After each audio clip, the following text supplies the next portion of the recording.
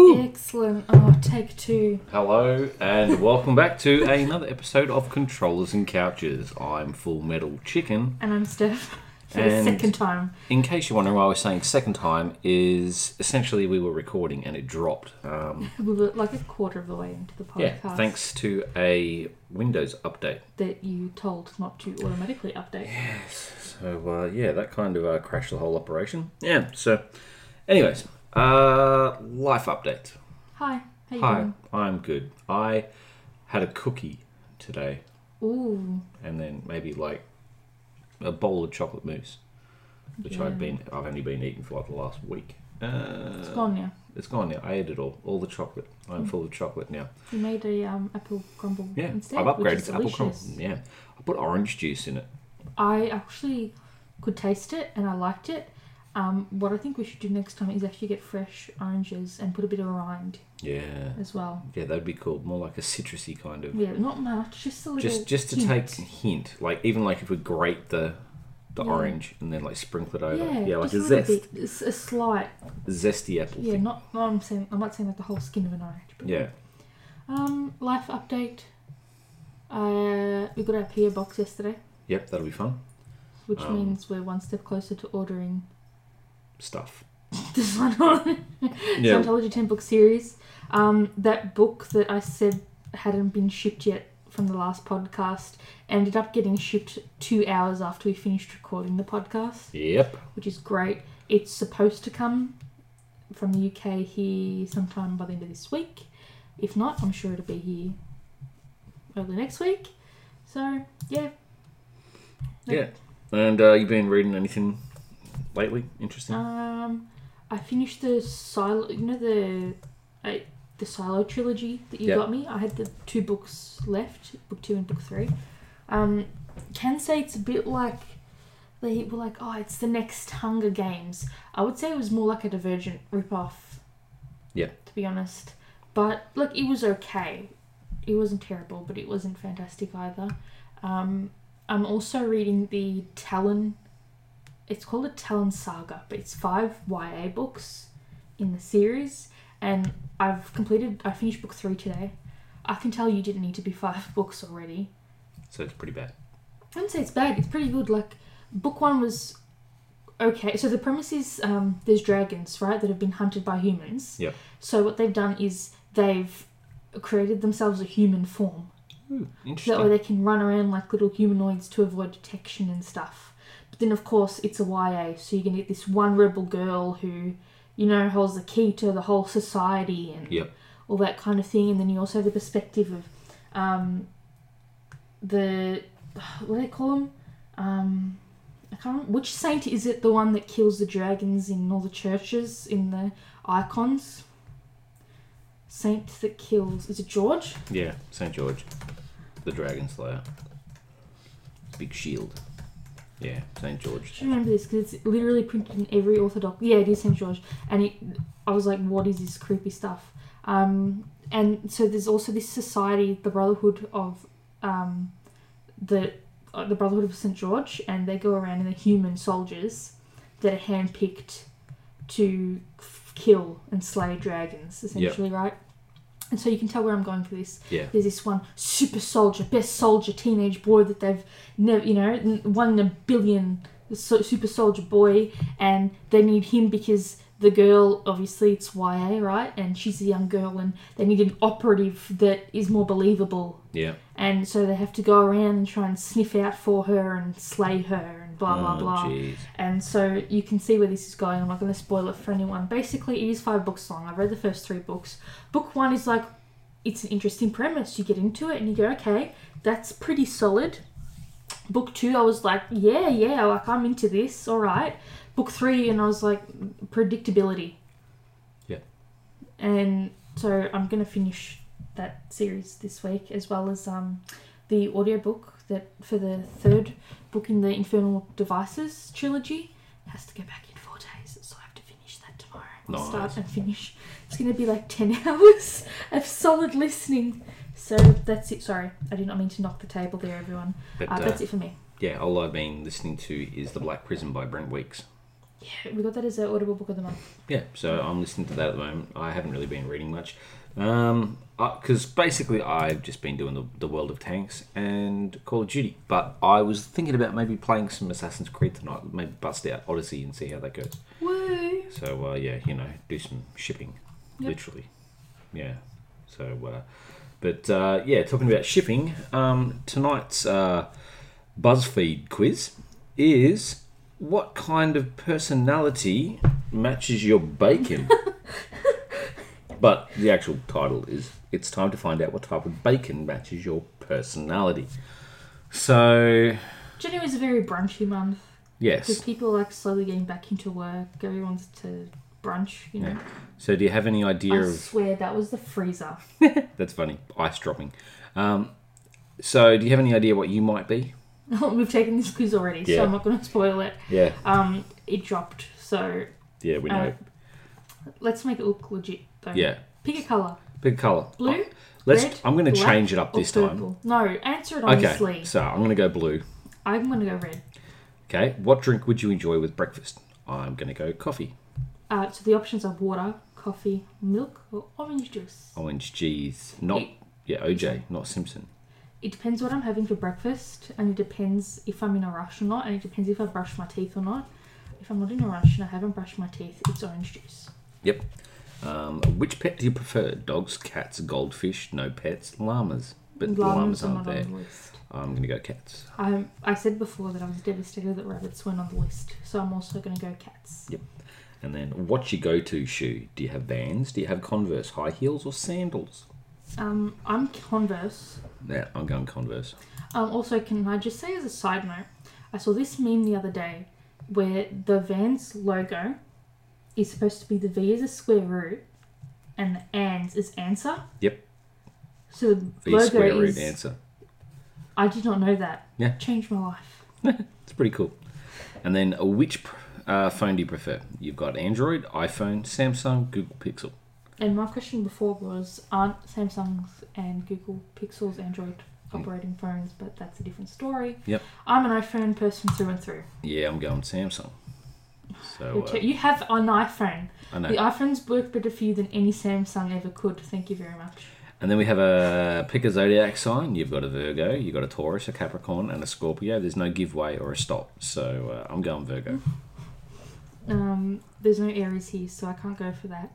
I have family that are Virgo, Taurus, and Scorpio, so I most identify and appreciate Virgos just because of how, like, by the book they have to be, you know. And then we get to choose a Netflix original series. So we have Stranger Things, The Crown, House of Cards, Big Mouth, no SpongeBob. So I'm going Stranger Things. I've never seen... Oh, actually, tell a lie. I think we've seen the first 20 minutes of the first episode of House of Cards. Yeah. I've never seen Big Mouth. I know that everyone says they're both fantastic series. Season 1 of Stranger Things was phenomenal. Season 2 was pretty good. 3 was a waste of my time. I'm going to go with The Crown. Yep. And then we have choose an artist. So we've got Ariana Grande, Big Time Rush, Shawn Mendes, and Conan Gray. And I'm going to go Big Time Rush. I would have gone Big Time Rush, but I only like one song from them. Yep. And that's the duet that they did with Jordan Sparks. So I'm going to have to go Ariana. Cool beans. Then it says choose some breakfast. So essentially what we've got in the first box is strawberry juice beside fruits on top of the table. Just like some raspberries, some mandarin, pineapple. Strawberries, bananas. Yep, and then you got pancakes on a palte, but it's actually pancakes on a plate. With some butter on top and some syrup. Yeah. I wonder if that's motor oil. Most likely, probably Valvoline, you know what I mean. Some strawberries and some blueberries. Then you've got a square waffle with straws. Blueberries and some dusted icing sugar, I think. Yeah, and then it says donuts with cream, but they're actually bagels. So, yeah, I'm going pancakes. It depends on where I am, if I'm at home, in a rush or whatever. If I was like in a rush, general day-to-day thing, I would go for the bagels. So, I ended up in Canadian bacon. Yep, which is what we predicted for you in the start of the last recording. So, yeah, I'm different from the bunch and a little less traditional. I can be cut thick or thin, but no matter what, everyone still loves me because I'm Canadian bacon, eh? Yeah. I got pancetta, so I'm a bit Pancetta. harder to digest because of my bold attitude, but I pair well with others. Like Canadian bacon. I've never had pancetta before, so Yes, so interlude by someone speeding and hitting the horn. Okay. So on the bacon side of things, movie reviews. Anything up there worthwhile watching? we haven't watched any movies since the last episode. We started, I think it was like up to episode 3 of Lost in Space season 2. Yep. We watched or rewatched Rick and Morty season 4. You're rewatching it. We started the gloaming on Stan. Essentially, we got up to episode 2, Yep. which is good. Some of these nice, real sort of aerial pan shots for Tasmania. Really cool. Beautiful nature. Doesn't even come across as an Australian film. It comes No. across more British, which is Yeah. good. But that's pretty much it Yeah. for me. And TV shows, we've got, a few to watch. We've got a new Dracula series as well. That looks promising. It'd be interesting to see if it follows closely to Bram Stoker's sort of Dracula, but, that'd be interesting. You showed me the V Wars. Yeah, so which is- V-Wars. What's his name? The guy who plays Damon Salvatore in Summerholder. So it'd be interesting to see. Like, I'm surprised he went for another dragon kind of show straight out of that. But you were talking about what was the other movie you were saying came out? Knives Out. Yeah. So apparently that's pretty good. So we might go see that. And I heard that there's this good ice skating series, season 1, called Spinning Out. It's supposed to be like a soapy emotional drama thing. Interesting. So yeah, that's kind of it, I guess. Cool beans. What's next, fam? Ready for our weekly news wrap up? Yep, do it.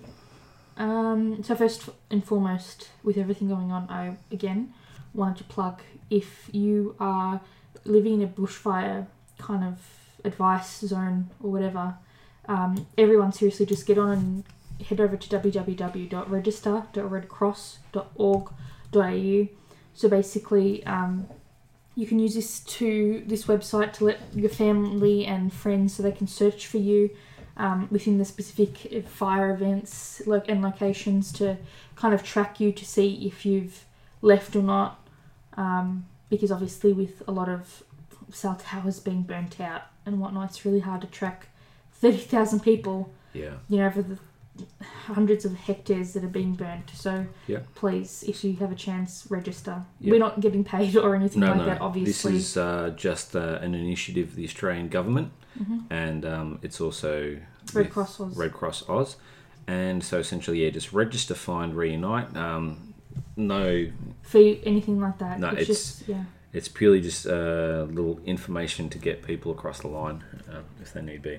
Yeah. And the other thing, I suppose, is what everyone is sort of going through at the moment, New South Wales and Victoria, is an absolute firestorm. And we've got so much smoke that in certain areas it's up to 2,000 parts per million or something crazy. And we were actually driving in it the other day, and we had to put fog lights on and switch over to internal air cycling because it was that bad you couldn't see 100 metres in front of you.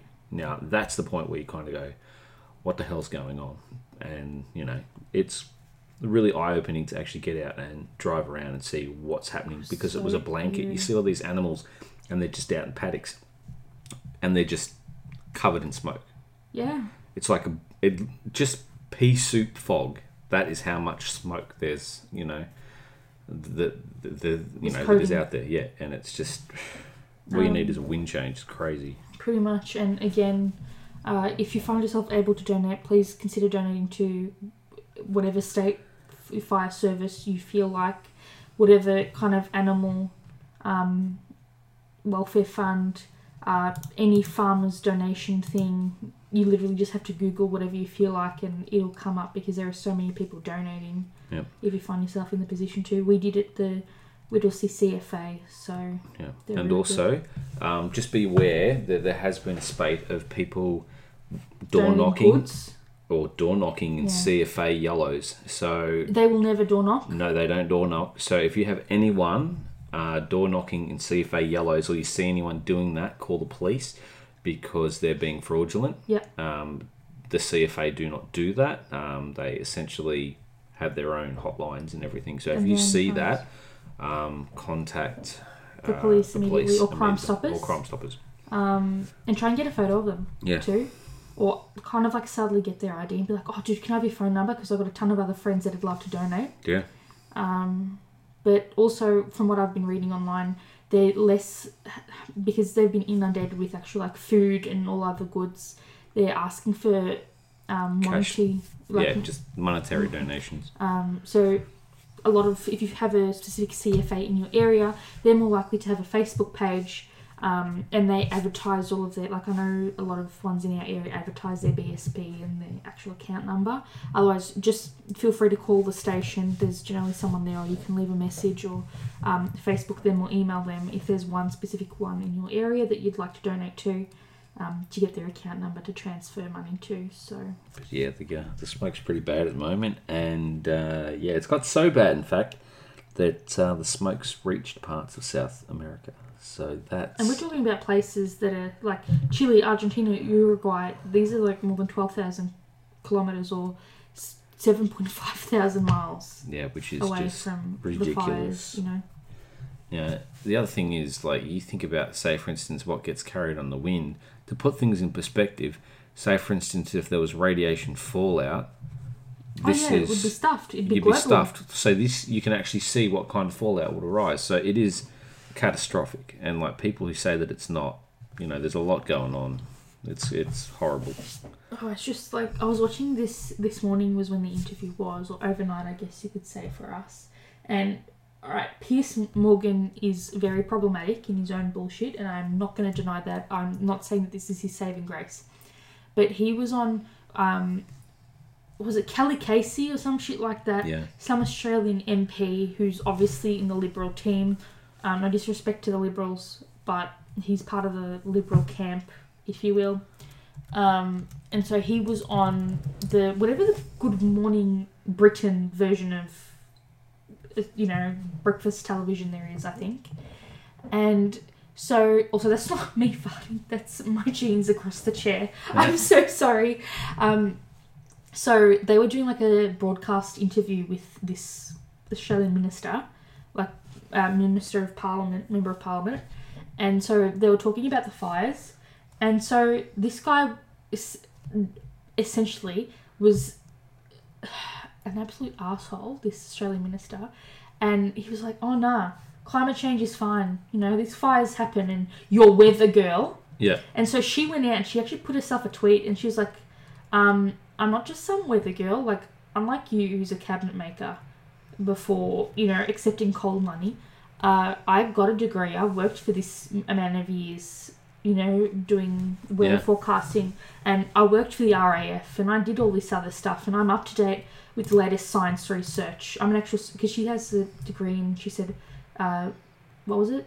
Meteorology and physics or something. Yeah. Like that. So she knows a whole lot more about it than you do, dude. No, disrespect. But also disrespect because you're a sexist arsehole. But that's a different story. Yep. Which is ridiculous. But he went off Piers Morgan. And I'm not saying that this was his saving grace at all. I'm just saying I appreciated it for what it was. Yeah.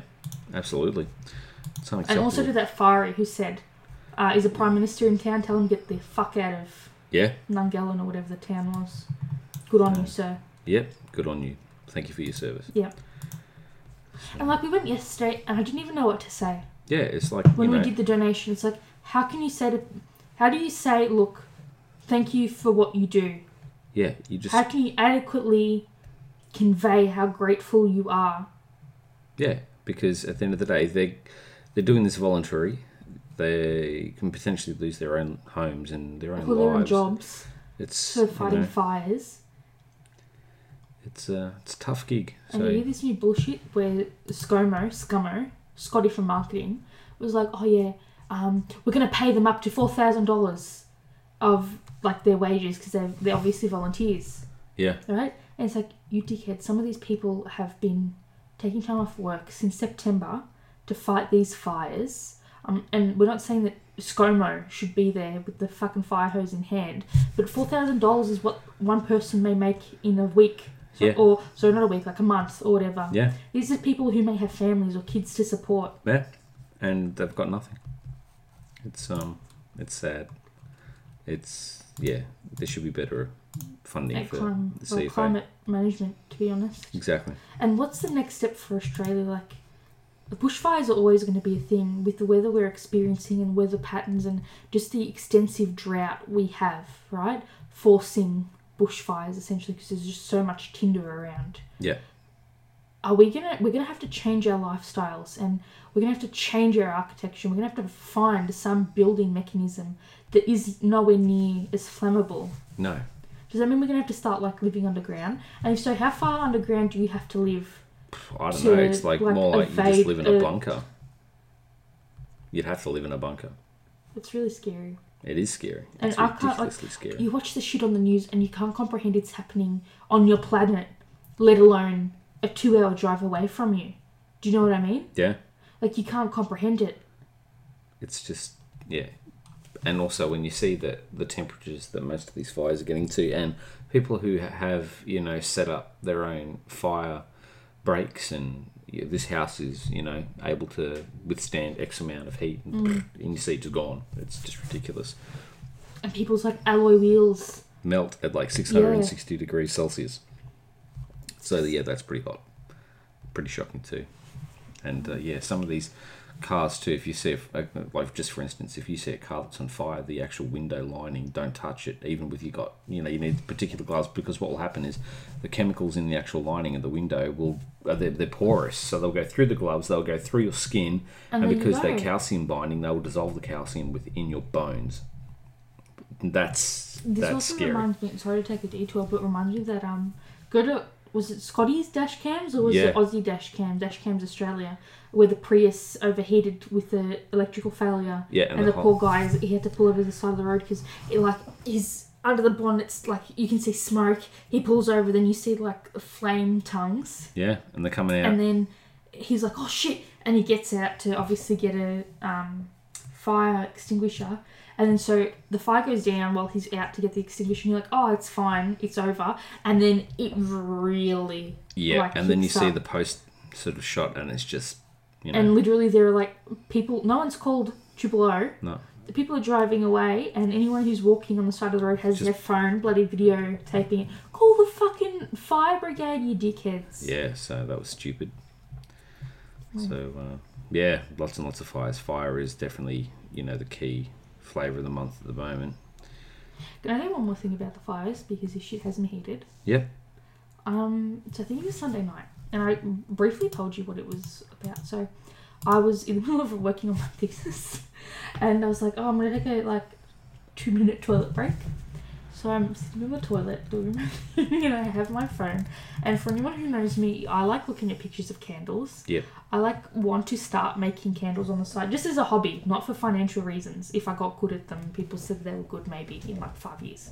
But I like looking at candles, and I like artisan candles and blah blah blah. And so I was looking at them earlier in the day. So I log on Instagram to stalk my friends, see what everyone else is doing, and then I get this targeted advertisement where there was some woman who was selling candles, right? Yeah.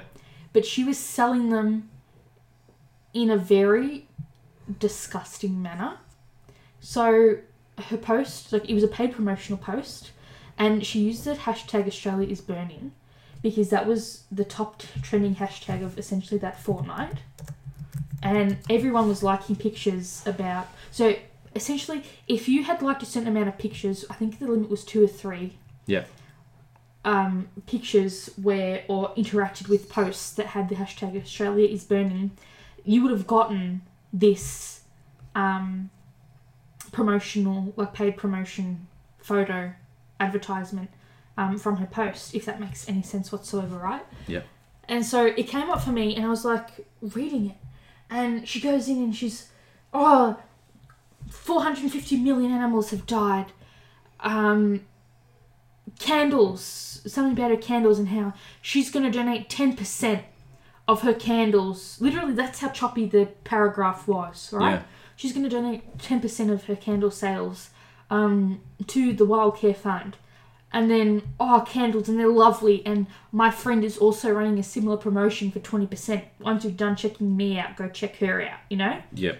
And then all the hashtag Australia is burning, hashtag apocalypse bullshit, right? And then hashtag candles, and her company hashtag, and her boutique hashtag. And I'm sorry, I got heated. Yeah. And so I private messaged her and I said, look, I'm sorry, but why are you trying to cash in on the Australia is burning hashtag to sell more stuff?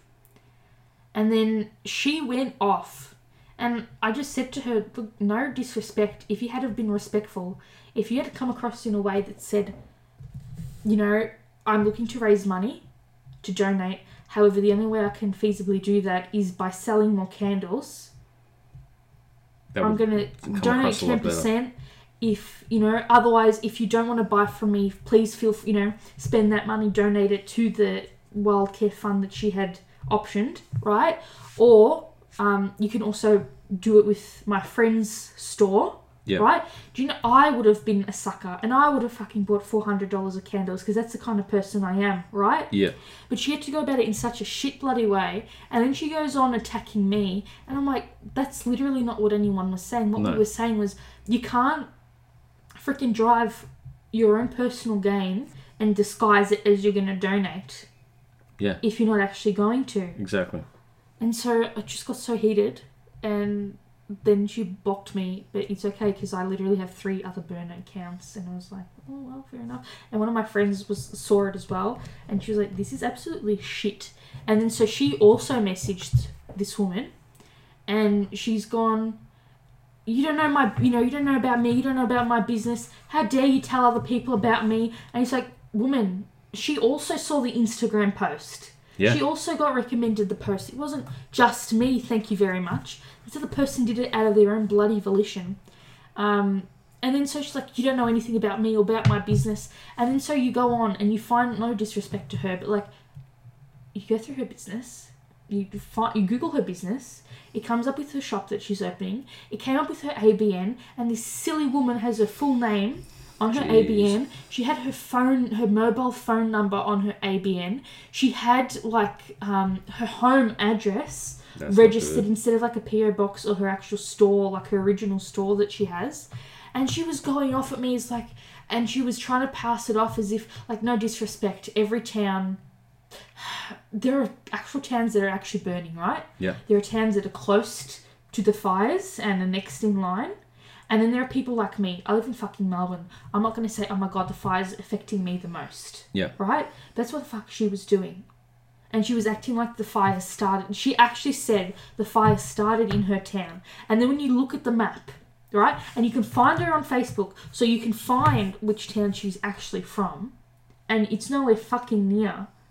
Just fucking say, look, if you're actually doing it honestly, say, either buy my candles so I can actually use that money to donate, but I need to sell more candles to be able to donate more money. Yeah. Or, if you don't want to buy from me, donate to this bloody fund. Get your finger out of your ass and do something for the environment and for the animals. Don't fucking milk it for what it was. Any mahoozle, sorry for that rant. Please be sure to what's your opinion on the matter? I think now is not the time to be taking advantage to make money.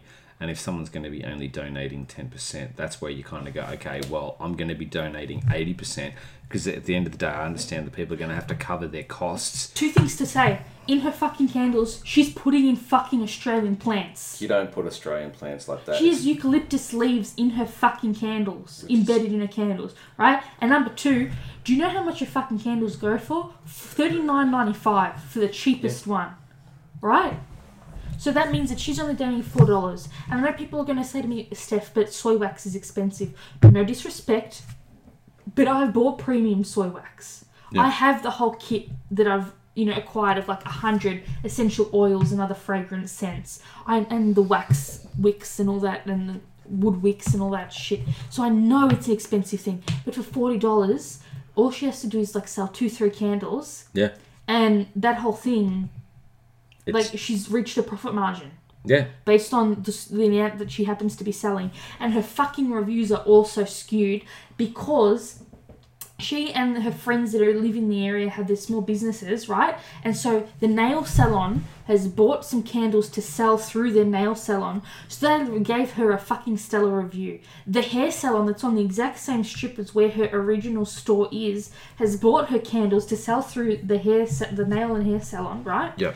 Have bought candles to sell through their shops, And they gave her fucking stellar reviews. It's- And then if you go through her Facebook, because none of these people have fucking private settings, all of her friends, her best friends, that she posts in every day, they are the people, because she's first name, last name and shit, that have left these fucking stellar reviews. It's a joke. It's an absolute joke. So, yeah, no. There should be something, to say about that. Alright, because- sorry, I'm going to shut up about it. And now we're going to talk about the new Sony PS5 logo. Yeah. I wish that the 5 looked more like the first S. Yeah. But also, this is everything I ever wanted. The PS5. As in, the Yeah. number looks perfect. Yeah. The last time it looked that good was the PS2. Yeah. So they've gone back to the original day, maybe. But the 5 looks sort of, almost looks like, the PSS. Yeah, that's what I'm saying. Yeah. We actually went to EB yesterday and I was like, hey, do you have any more information? They know nothing. They haven't even been given any information. They're not taking pre-orders for anything because they don't know how much anything's going to cost. Yep. All they say is holiday season, being Christmas time this year, so no one bloody knows anything. They just say, subscribe to our emails, which we already are. Yeah. And that's it. It's ridiculous. So we're just going to have to wait and see. Yep. Alright, anything else you want to cover before I jump into today's article? No, I'm good. Alright, so today we're continuing on with our 7 Ancient Wonders cities, and we're up to the Statue of Zeus at Olympia. So in terms of references, I sourced some information from today's podcast from Ancient Encyclopedia. Not them directly, but they had some fantastic references that I went to their article and followed up with. Encyclopedia Britannica, and also I found a fantastic production lecture by Dr. Tom Tartarin. He was through the University of Pennsylvania Museum of Archaeology and Anthropology. They have a YouTube channel and they have recorded lectures there. And so I can leave the link in the show notes. I will, rather not, I can. So feel free to follow that up if you are interested any further. It kind of goes into architecture and a ton of other stuff that wasn't really relevant because I'm not covering Olympia as a whole, more so the statue of Zeus at Olympia. Yeah. But if that interests you and the actual breakdown of the archaeology and certain stuff, that I'm covering some, but it's obviously not going to be, the mythology breakdown. I'm going to go into it a little bit, but not as much depth. So, without further ado, the statue of Zeus at Olympia was a giant seated figure. It's estimated to be about 12.4 meters or 41 feet tall. And it was made by the Greek sculptor Phaedes around 435 BC at the Sanctuary of Olympia, Greece. And it was erected in the Temple of Zeus there. So it was a chryselephantine sculpture of ivory plates, gold panels, mounted onto a wooden framework, and then they actually sat the sculpture on a cedarwood throne, which was ornamented with ebony, ivory, gold, and other precious stones. Some people say rubies, some people say sapphires, some people say emeralds, other people say all the gemstones, and blah blah blah. So obviously it's one of the 7 ancient wonders of the ancient world. That's why we're talking about it today. The statue was lost and was destroyed sometime during the 5th century AD. Details of its form are known only from ancient Greek descriptions and its representations on coins because it was etched into coins. Which is cool. Yeah, so it's partially really sad that there's only one left. Yeah. I know we say that every week, but it's really sad. So Zeus was obviously worshipped by pilgrims, I love that word, from across the Mediterranean, and his statue inspired countless imitations, and apparently he defined the standard representation of Zeus in Greek and Roman art, in sculpture, on coins, pottery, gemstones. And so all this work has kind of been lost following kind of Roman invasion and things like that, and due to Constantinople. But apparently this masterpiece captivated the ancient world for 1,000 years, and because the Olympic Games was held in the Temple of Zeus, Yeah. Everyone who went to the Olympics got to see this statue, and it was a marvel to be sighted, right? So again, to put it all into perspective with the other ancient wonders that we have covered thus far, the statue of Zeus was built 115 years after the Temple of Artemis. So this is us working backwards, right? So we've got the Temple of Artemis, it's 115 years after that. It's 165 years after the Hanging Gardens, and 2,149 years after the Great Pyramids of Giza. So it's getting there, right? Absolutely. So I wanted to primarily to start off with talking more about Phidias, the actual sculptor, if you will. So he was active between 465 and 425 BCE, and he had already supervised the construction of the Parthenon in Athens before he started, I guess you could say, working on Zeus. And that was between 447 and 432 BCE. And again, everyone knows that Athens is the patron city of Athena. So they all knew that he did fantastic work. So they essentially hired him out to make a monumental sculpture of Zeus. Yeah.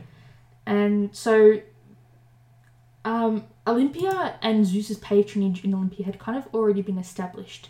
If you watch the actual documentary that I've linked, what they basically said is, and I didn't know this, but apparently they had a little a dirt mound, and they dig some steps into it, and then there'd be an altar for Zeus, right? Yeah. And so people would go there and they would perform sacrifices, obviously animal, right? Yeah. So whether it be sheep, cattle, whatever, goats, and then so they'd do their sacrifice, and then they would burn the sacrifice, right? And then the ashes over hundreds of years would just build upon each other. Yep. Right? And so the ash pile got 7 feet high. Which is decent. And then they decided, you know what? We should get that guy to build us a temple. Well, we should get the guy to build the sculpture that's going to be in the temple, right? And so the idea is that you have your altar, and then immediately opposite that is where you build your temple. Right? So it's literally in a line. Yeah. But because of Hera already having that structure, they didn't have room. So they had his altar, and then a little ways away, also in the Olympia complex, grounds, they built his temple. Right? So they decided, because they had already paid patronage to him in Olympia, that's why they decided there. So pretty much we know that every 4 years the Pan-Hellenic Olympic Games were held and dedicated to him. It was controlled by the city, and because it was at a sacred site that already attracted thousands of pilgrims, that also added to building the Olympic Games to what we know today. And then so obviously that's going to call our sports fans from the Mediterranean. I feel so weird saying that, considering oh my god, 2,000 years ago people would gather to play sports, but whatever. And then so the new cult statue, because it's technically a cult, but we won't cover that because every religion is technically a cult, but okay. Yep. So they wanted this beautiful temple to house his statue, and they really wanted to have a magnificent dedication to Zeus, because he was such a supreme deity in the ancient Greek religion, and they only saw it as it could only be a positive thing for us, even though it's material in nature. So they decided that this guy Phidias was a perfect choice because they knew that he could handle such challenging projects. He was able to manage hundreds of craftsmen, and he'd shown that he had several years of dedicated work. So he ends up moving to Olympia, and he actually lived on site. And to this day, you can actually go and work through the ruins of his workshop. That's cool. In the area, right?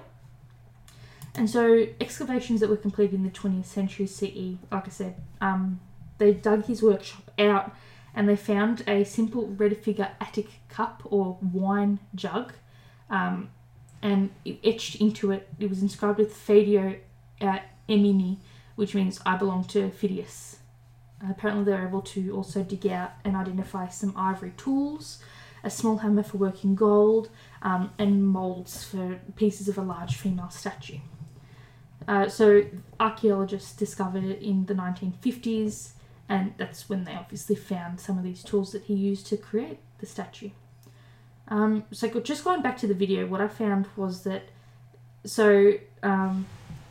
we covered, within the temple, that's where they hosted the Olympic Games, and we've already said what it was made out of and how it was just like supposed to be so inspiring and generated awe because he's the father of, he's the main god, if you will, right? So what they wanted to represent isn't him being all-powerful, even though he was quite human because he had jealousy. He was known to be filled with rage and with lust, and his wife knew of his philandering ways, but he was still held in fear, and they wanted to represent, his power of thunder. So you can find a lot of pictures of this reconstructed on the internet if you feel so what's the word I'm looking for? Inclined. so his statue sat square centre in the classical period of Greek culture between 490 and 323 BCE. And this was during the time of democracy for Athens, where cities were known to build statues and temples dedicated to their gods and heroes. But the story of Zeus and Olympia starts during the Dark Age, where, as I said, there were some early sanctuaries, and that's where they would go to sacrifice animals at his altar. That's where he was worshipped for centuries before they decided to essentially make something dedicated for him, where people could go and make their offerings and keep them in something that looked very lavish, which was something they believed he required because of who he was in terms of culture and where he stood. So the formal temple was the most significant change in cult practice during the 8th century, and these monumental buildings functioned to house the cult statue. So basically, even though the temple itself was said to be absolutely beautiful, it wasn't the temple itself that's on the list. It's the actual statue. Which is... So you can think about the Parthenon in itself, that was supposed to be monumental. Yep. A piece of architecture that's phenomenal. Yeah. And you go, we're going to recreate that, but more intense. But that's not the point. It's for the statue that we're going to chuck in the middle of it. Yeah. So everything houses the statue. Yeah.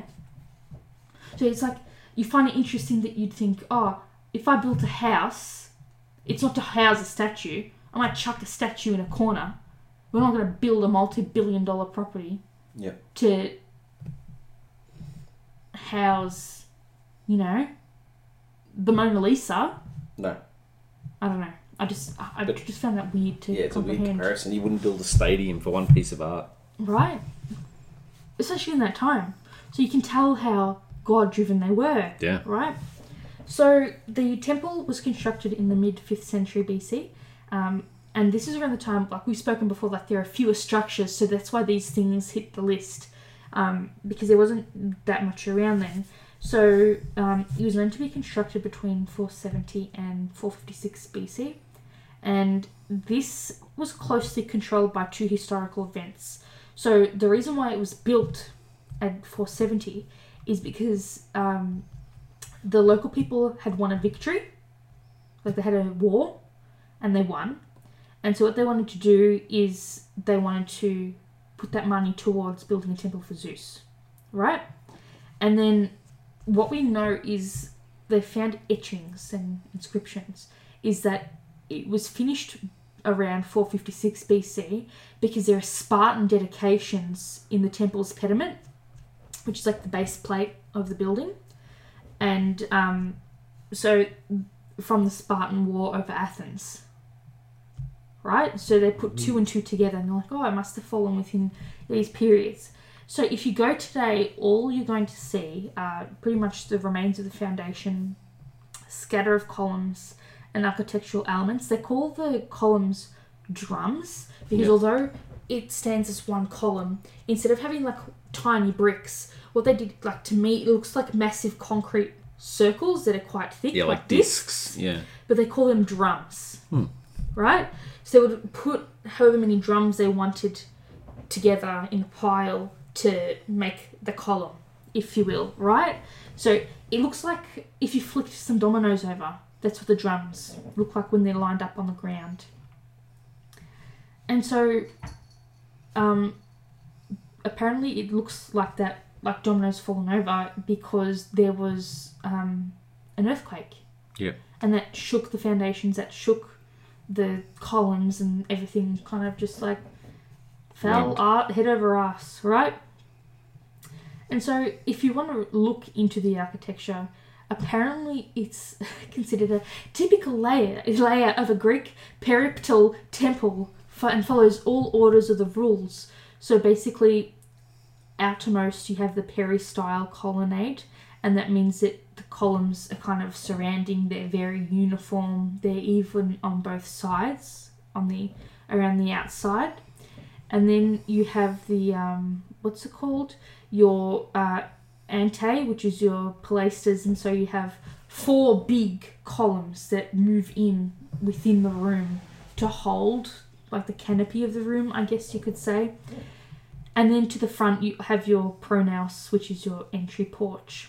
And then to the back of so you have the entry porch at the front, but the back version of that is called the opisthamados, which is a small false porch that contains the treasure room. Yeah. And then, so there's the treasure room, there's a wall, and then on the other side of the wall is where Zeus's cult statue sat. And he sat in the cellar, which is called the innermost room, and that's where he pretty much sat, ruling over his people in statue form, right? Yep.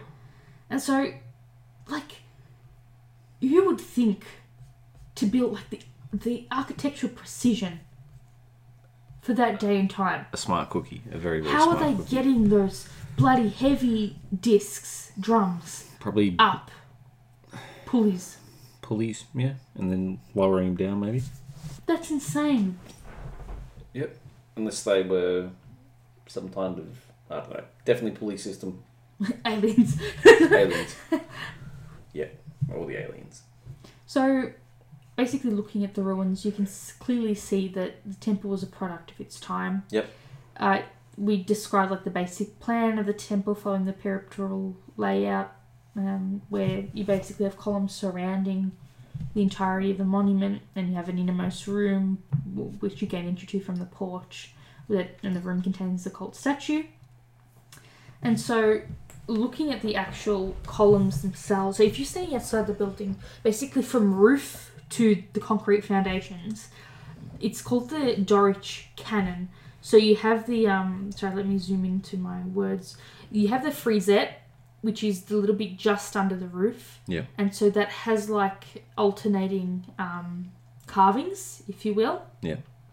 And then just under that you have, like, the blank stone. It looks like, it's like, imagine if the frisette was, okay, so your frisette is like your bed sheet. Yep. Right? No, hold on, that's not right. So the top part, the roof, is like the bed sheet.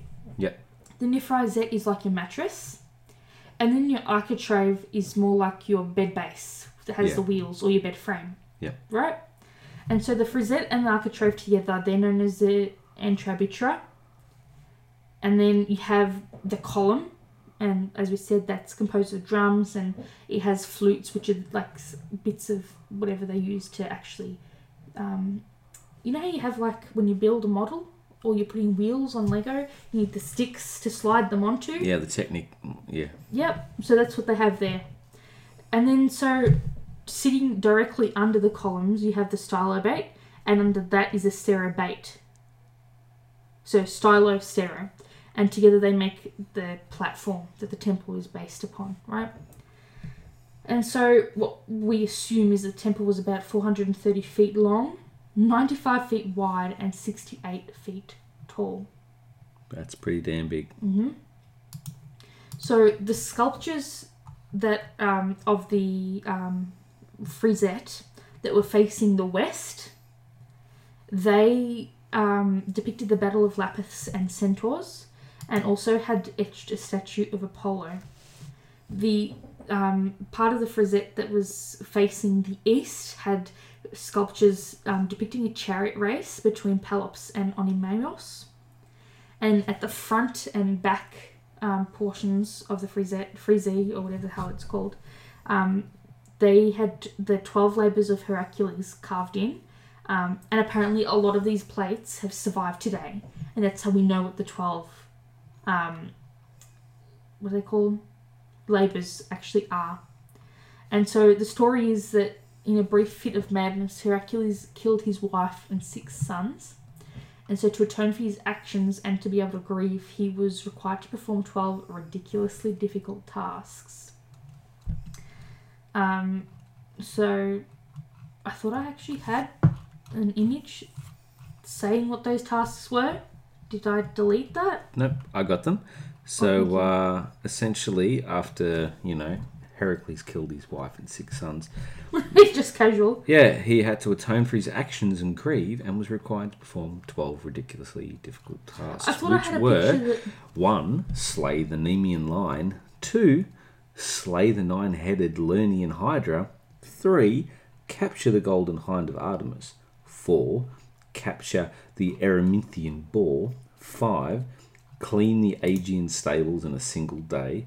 6. Slay the Stymphalian birds. What am I up to? 7. Capture the Cretan bull.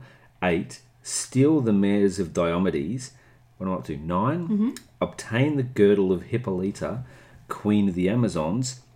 10. Obtain the cattle of the monster Geryon.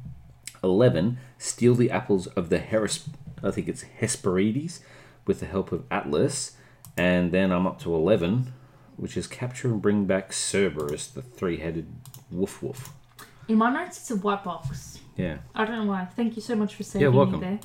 And then it goes on to, I suppose, the actual statue and what it actually looked like. And this is where it starts getting crazy, because the actual statue essentially, Zeus had a golden crown of olive leaves on his head.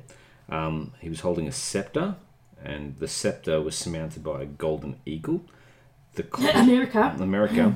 The clothing, the hair, and the beard was made of gilded glass, potentially, over a wooden model. And in Zeus's right hand, he held a gold and ivory Nike, which is Nike for victory, Nike shoes, which was larger, than life size, of course. And the skin, so as it was made, was a veneer of ivory sheets. So this statue was, pretty OP.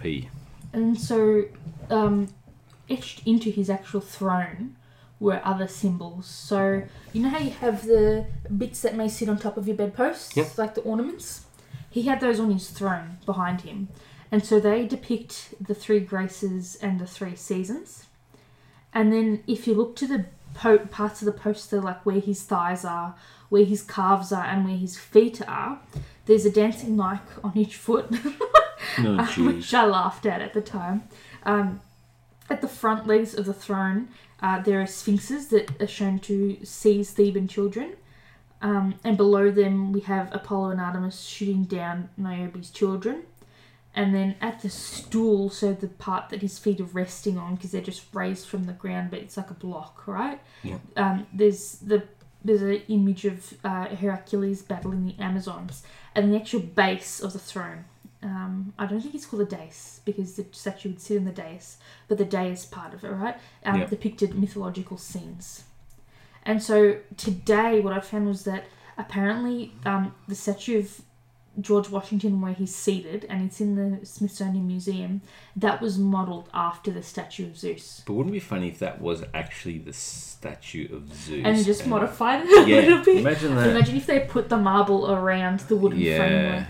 But it kind of looks different in terms of the feet placement and the arms. Do you know what I mean? Because the arms are flipped away the other round. So where one arm was up holding the scepter, down holding the... Yeah, one arm is up holding the scepter. It's him pointing to the sky. And where he's holding, what does that look like, a scroll? Yeah.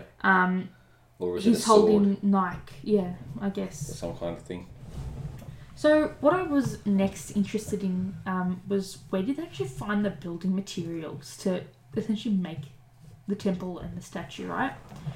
So we know that the statue is made out of wood, and so that's pretty much why it's thought it had been disappeared, because it burnt in a fire after like the earthquake, right? So we know that it was built out of gold, ivory, bronze, glass, and various other materials. So the wood was said to be cypress and cedar, because they're woods that were very reputed for the time.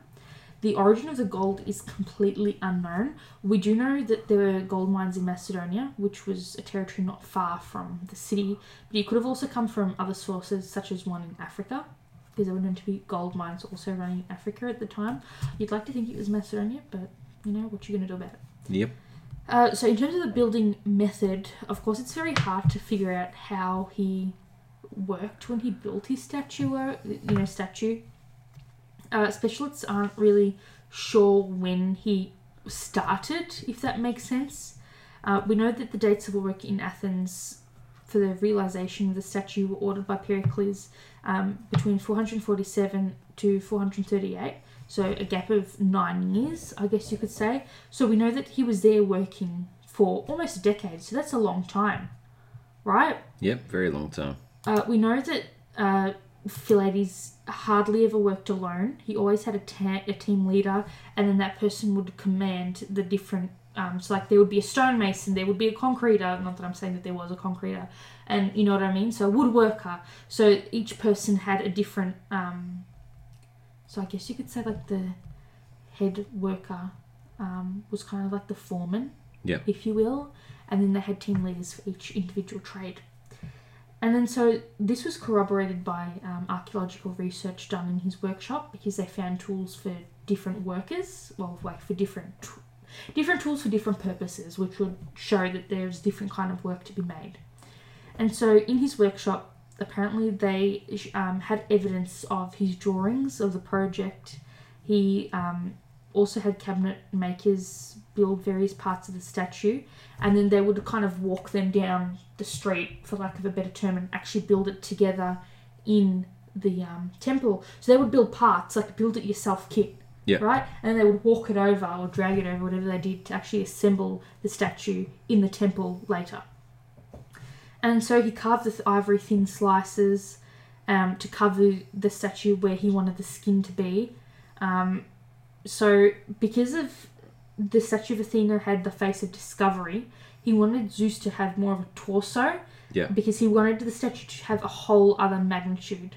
And so he also included, like, he wanted the ivory because it was a much more rigid material, and he also wanted to show narrow leaves in the crown and all those other aspects. So basically what he did was winding, and so he cut everything precisely so it was able to unroll the kind of stuff, because otherwise the marble would lose, the stuff would lose its rigidity when they were working with it and all that kind of stuff. But it's unknown how that was done. But apparently we now know that ivory can be manually worked once it's been relaxed. So they obviously would have had some sort of techniques that they used that differ from what we would use today. So when they fixed the ivory plates, they probably would have used some form of their version of glue, and then they would have polished them to mask the plates, I guess you could, together to the seams, to make them not look like separate pieces, but as if the whole statue was made out of one piece. And then so, because it wasn't covered completely with ivory or gold, it was painted. And what's known is that Philatus had very good knowledge of painting. Apparently, his family member Painios was able to reproduce scenes of mythology, and he kind of used that as an inspiration for what he wanted to etch into the throne, I guess you could say. And so no one knows why specifically glass was used on the statue, because at the time it was considered to be a very expensive material, and they thought came from east of the Mediterranean. so I don't necessarily know. I was also interested in how much it would cost, whether it be in their times or our times, to build and like actually erect the statue. But what I found out is that it's pretty much a very difficult question to kind of answer, because they have not found any document. There is no archaeological source to actually say this is how much it cost, or this is how much this amount, like the gold costs this much, the ivory costs this much, and that sort of thing, or wages cost this much. So because we know what individual materials were used and the preciousness of the metals used and the height of certain parts, they can kind of sort of say, look, maybe it costs this much, because if it's this tall, we could reason that this amount of gold would have been this high, and therefore, based on today's, amounts, we could say, oh, maybe it costs this amount of money. Yep. But no one has any of those values anywhere. And so it's kind of, because so many people were involved in the project and there were so many hands in the pot, because there were so many people involved in not only the building but in different groups. They might have had 10 people working the stone, might have had 5 people working on the wood. Because there were so many people, all those values could be jumbled. Yeah, or skewed. So they say that it's impossible to have details on the cost of erecting the statue. So in terms of destruction, apparently the statue was renovated several times. So what they originally wanted to do was repair cracks in the ivory. They thought that maybe they added supporting columns under the throne. But there has never been an agreement on the exact cause of the statue's destruction. The Roman Emperor Caligula, he reigned between 37 and 41 CE. He had apparently audaciously tried to remove the statue to have it transported to Rome, according to Suetonius, who was around between 69 and 140. But apparently the project was abandoned because Zeus mysteriously emitted a roar of laughter and the scaffolding of the workers collapsed. That's funny. So what they wanted to do after that, because people were too scared to move it because Zeus had spoken, they tried to remove gold parts. And that was done by Roman Emperor Constantine I. Jeez. Who reigned between 306 and 337 BCE. And so what we do know is that eventually the statue of Zeus was moved to Constantinople around 395 CE, and at that time it was the capital of the Eastern Roman Empire, and the palace it stood in was destroyed during an earthquake. So the actual temple of Zeus was destroyed during an earthquake, they believe. But some people also say it could have been a tsunami. And then they also say, and it's very, what's the word I'm looking for? It could have either been the 5th century, it could have been the 6th century, but no one can agree on the time. Or whether it had been an earthquake or a tsunami, although most people prefer to say it was an earthquake. However, there is this alternative theory that is believed to be recorded in the works of 2 historians called Zeronis and Kedron, and that they say that the statue was destroyed by a fire in 475 CE. Really? Which is almost, 80 years after they think that the earthquake or the tsunami occurred, right? But whatever the exact causes of the loss, we know that there are surviving descriptions by people who built it. Essentially, we have some of the panels, and we also know that because we have coins and artworks, other artworks that his statue is etched into, if you will. So that's kind of all that survives today of this 4th wonder of the ancient world. So apparently the first archaeological work on the site was done by a group of French scientists in 1829, and they were able to locate the outlines of the temple, i.e. being the foundations, and they found fragments of sculpture showing the labours of Hercules, and these pieces were shipped to Paris, and apparently they are still on display today at the Louvre. Wow, that's cool.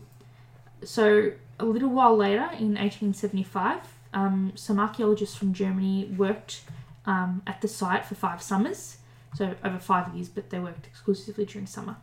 And over that period, they were able to map out most of the buildings there. So even though, as I said before, it's like a larger site, so his wife Hera is in that area as well, a short walk away. But there are other buildings within that.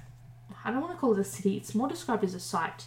So they found more fragments of the temple sculpture. They also found the remains of the pool in the floor that contained oil for the statue. That's cool. And then almost a century later, in the 1950s, an excavation uncovered the workshop of Theaetetus, and that was found underneath an early Christian church. So the Christians were like, nah, none of this heretic bullshit. Let's whack our own church on top of the site. And that's where they found his workshop. And in there, like we described earlier, they found some sculptor's tools. Apparently they found a pit for casting bronze, some clay moulds, modelling plaster, and even a portion of one of the elephant's tusks that had been hoarded to essentially use for ivory. Yeah. To essentially tack onto the statue. Apparently they use these clay molds to shape gold, and they actually had serial numbers which were used to show the place of the plates in the design. That's cool. Which, could you imagine looking at that? Surviving centuries later. That's crazy in itself. Yeah. So there is, you can find tons of pictures online. I found this picture of the 19th century expedition where you just see all these men just leisurely lying across and sitting on or standing on the drums. Yeah. Right? So apparently today the stadium at the site has been restored, but there is literally next to nothing left of the temple, except for a few of the columns that have fallen on the ground. And as we said, the statue is completely gone. I wouldn't be surprised if parts of it are in collectors, private collections, if they survived. Yeah. So now I'll leave you with a question, which I'll obviously like you to answer. Do you think that the Greek government should rebuild or perform a reconstruction? They should. On the site? Or do you think it should be made out of something like lasers? Well, like if it was done like a projection, that would survive any kind of future. Yeah, that's what I was thinking. Yeah, it would be complex to do, like a hologram. Yeah. Yeah, that would be cool. That would look very cool. Right, but Greece. No disrespect, because whatever. But Greece is quite in debt, so I can't see them doing that. And how long do you reckon in today's time would it take to rebuild something like the Parthenon? I'd say probably 10, 20 years. Still, you reckon? Yeah. That's pretty, crazy. That kind of, but trying to recreate it the way they did it. Imagine if they tried to keep the same drums to form the same columns and in roughly the same spot. That would be cool. Incorporated in, yeah. That would look cool. That'd be very, very hard to do. Do you think they should do what they did at Stonehenge, where, if you can tell that these drums formed a column, that they should make that column and, stick some random pole through it so it stands up? Kind of like they did at Stonehenge, where they rearranged it, or do you think it's better just to leave it on the ground and be like, this is what it was? This is what it was, and then on different, like next to it, build the reconstruct one with the drums that or even small scale. Yeah. Yeah, do it that way. Yeah, that's what I think. Very, very cool. My brain can't fathom it being that old. Yeah, it's ridiculously, ancient. Yeah. Yeah. It's just a pity all this has been destroyed. Imagine if it was still standing. There's the pyramids. Yeah. What's left of them, yeah. People say that I hate to quote that Peds. What's that? The chocolate wafers, but then they put Snickers in there. Oh, yep. What are those things called? Peds? Jeds? Blank. I don't know. I'm just thinking chocolate. Oh. Snickers chocolate drop. Picnic? No. You know what I'm talking about? I saw them on what's that dumb thing called? The internet? Yeah, on Uber Eats for one of the... Hold on. I know what it's called. But anyway, in the ad, they're like, the pyramids of Giza predicted to outlast civilization itself. Yeah. Unlike, and then they have the product. Hmm. Oh, crap. Where is... I need to find the freaking BP petrol station in the bloody... Would I, no. Couch Food, BP Bandura. Crip. I know it's here. Hold on. I know it's here because I saw it the other... Pods, bruh. Pods. Them. Yeah, those Snickers pods. Mars yeah, and pods, they have Mars bars too. And they're freaking addictive. And they sell them at... They used to... we haven't been to Hoyt's in a while. But Yeah. I know they sell them at Hoyt's. They sell them there at overpriced prices. My favourite ones are the Snickers ones, but they're freaking expensive for such a small bag. Yeah, they are. So, I apologise that turned into an No, that was a good one. ancient advertisement. But it's just really sad, this stuff. You know? It's just all gone. Yeah. Yeah. But anyway, what do you think of that one? I like that. How, like, we've covered... What have we covered thus far? We've covered the Great Pyramid. We've covered the Hanging Gardens. Yep. Artemis. Yep. And now Zeus. So, how majestic do you think Zeus is in comparison to the others? I think the Hanging Gardens pretty much are the ones that would have been the most OP. You reckon? Yeah, I think to see that would have been an absolute oasis. Structurally, the pyramids with all the quartz and whatever else they put on it, it would have just...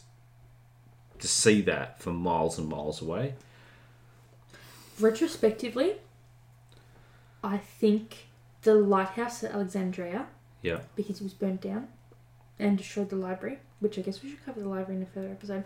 But architecturally, you have to appreciate the pyramids. They're still around. Yeah. Right? But also the Colossus at Rhodes, the freaking guy, 1 foot on each side of the port, holding the lantern. How does that work? Yeah. How did they build that? That's crazy, unless they carved it all into the rock. Yeah. So I guess we'll figure that out when we go to cover that episode in a while. We will. In a few weeks. Yes. Do you have anything else you want to add? No, that's pretty straightforward. Archaeological, just novelty just pushes the boundary of archaeological ingenuity. Now we have to go to the Louvre to see the base plates Yes. of Hercules' Yeah. labors. That'd be cool. If you were Hercules, what would you want to essentially, like, what would your favourite labour out of them be? To attempt. Cerberus. Yeah, 3-headed dog. Yeah, 3-headed ducky. You can just pat it and roll over and be like, yes. Throw the ball. Throw the ball. But would you need 3 balls? No. Still one. But it's a 3-headed dog. Yeah, but they can only really chase one. Yeah, but it's got 3 heads. Yeah, but it can chase one. They can. But only one would be able to get it. Well, what about a 3-balled ball? Big chew toy. 3 balls on a rope. There you go. Done. Problem solved. Very unhappy doggy, but Cerberus. Yeah. Which makes me wonder why the HMS Cerberus isn't 3 ships. There's a HMS Cerberus? Yes. Interesting. The more you know. Yeah, I'm pretty sure there's a HMS Cerberus. Yes, there is. Yeah. It's a base, from memory. Her Majesty's Victorian ship, a breastwork monitor that served in the Naval Forces, There you go. the Commonwealth Naval Forces, and the Royal Australian Navy between 1971 and 1924. There we go. Apparently it's at Beach Road, Blackrock. Ooh. In Victoria. Yeah. So it's just out in the bay. Yeah, out in the bay. Cerberus is out in the bay. How do they do that? Probably. Do they deliberately sink it? Yes. But you can still see part of it. Yes. So why did they do that? Because, ships get scuttled. That's basically what they do, They can't really do anything about it. So, yeah. You can... We should go. Yeah, it's basically just a historic shipwreck. Can you dive it? Potentially. I don't know what sharks though. What bay is it in? Port Phillip. Oh my god, it's near Sandringham, so it's really eastern suburbs. Yeah. Yeah, of course. it's Beach Port Phillip Road, Bay. Blackrock, Vic, 3193. I'll tell you what, right? We'll go in the afternoon, take some cool sunset Instagram pictures, become internet famous, and then pull a Al Darby, go to one of the restaurants and say, yo, we're Instagram famous, and you have to give us our dinner for free. Yeah, pretty much. That would work. So, yeah, no, Cerberus is just sitting there. People have, vandalised it. What the hell? Yeah, that's what people How do. far out is it into the water? Do you get what I mean? From the pier Yeah. to the water, it looks maybe, 400 metres? God. It's pretty close. Very, very close. So, yeah, it's, looks like a decent wreck too. But, obviously, it doesn't have a lot of stuff in it that it originally had. It's all been, salvaged. It was put there as a breakwater Oh, there you go. for the Black Rock Yacht Club. Oh, cool. So, During her life, Cerberus never left Port Phillip Bay and never fired in anger. yeah. She sits approximately 10 feet or 3.0 metres of water, less than 650 feet or 200 metres for shore. Breakwater became a popular site for scuba diving and is penetrable because there's many openings along both sides. It's got 2 submerged deck levels with heavy sitting. Apparently, with heavy care and lights, it's possible to travel from stern to stern without leaving the ship. Well, there you go. The interior of the ship has also seen use as a training course for assault swimmers. Wow. And people use her exposed decks for picnics. Well, there you go. Very cool indeed. So, there's some really cool... So, are they saying that I could waddle over there? Yeah, you could swim over to it and then climb up onto it. Would I get fined for doing that? I don't know. That's something you probably have to find out beforehand. So, it's essentially a case of, you go in and you can see where the conning tower used to be and, where the different guns are. Do you think it leached? It's obviously leaching shit into the ocean, though, right? Possibly. I mean, obviously they would have cleared the fuel tanks or whatever. But, yeah, there's probably something going on. But, yeah. Very, very interesting. And, Pretty cool. Something to do. but, people kind of get a little bit scrappy over OH&S. So So it is illegal? no, because there was an interesting thing back in 2017 where they were looking at potentially concrete filling it. So essentially they were going to put in safety works and everything because, people, going into it. So essentially what they wanted to do was, they'd look at it and go, well, think of putting concrete in the pyramids. Essentially what you're doing, there's already corrosion going on to the hull because it's in seawater. So essentially if you were to put concrete, that would add extra weight, which would then decrease the stability of the wreck, which would then just crush it. Want to know something? Yeah. On the 25th of July 2019, it was added to the shipwreck protected zones, Yeah? and it forms one of the 9 shipwreck protected zones in Victoria. Ooh. So you have to apply for a permit to access Well, there we go. the Cerberus. That's interesting. Which is, what they should be, doing. Protecting stuff like that. Because a lot of the older stuff these days is just, destroyed. Heritage Victoria are not issuing permits to enter the protected zone of HMVS Cerberus due to safety reasons. The hull is in imminent danger of collapse, and there is risk of entrapment and drowning if caught inside the hull. Jeez. So now it's purely just... So for there's viewing. a 0.5 hectare rectangle around the Cerberus that you can't go within. Yeah. Well, there you go. That's interesting to know. Devo! Yep, so it looks like we're not going there. Devo!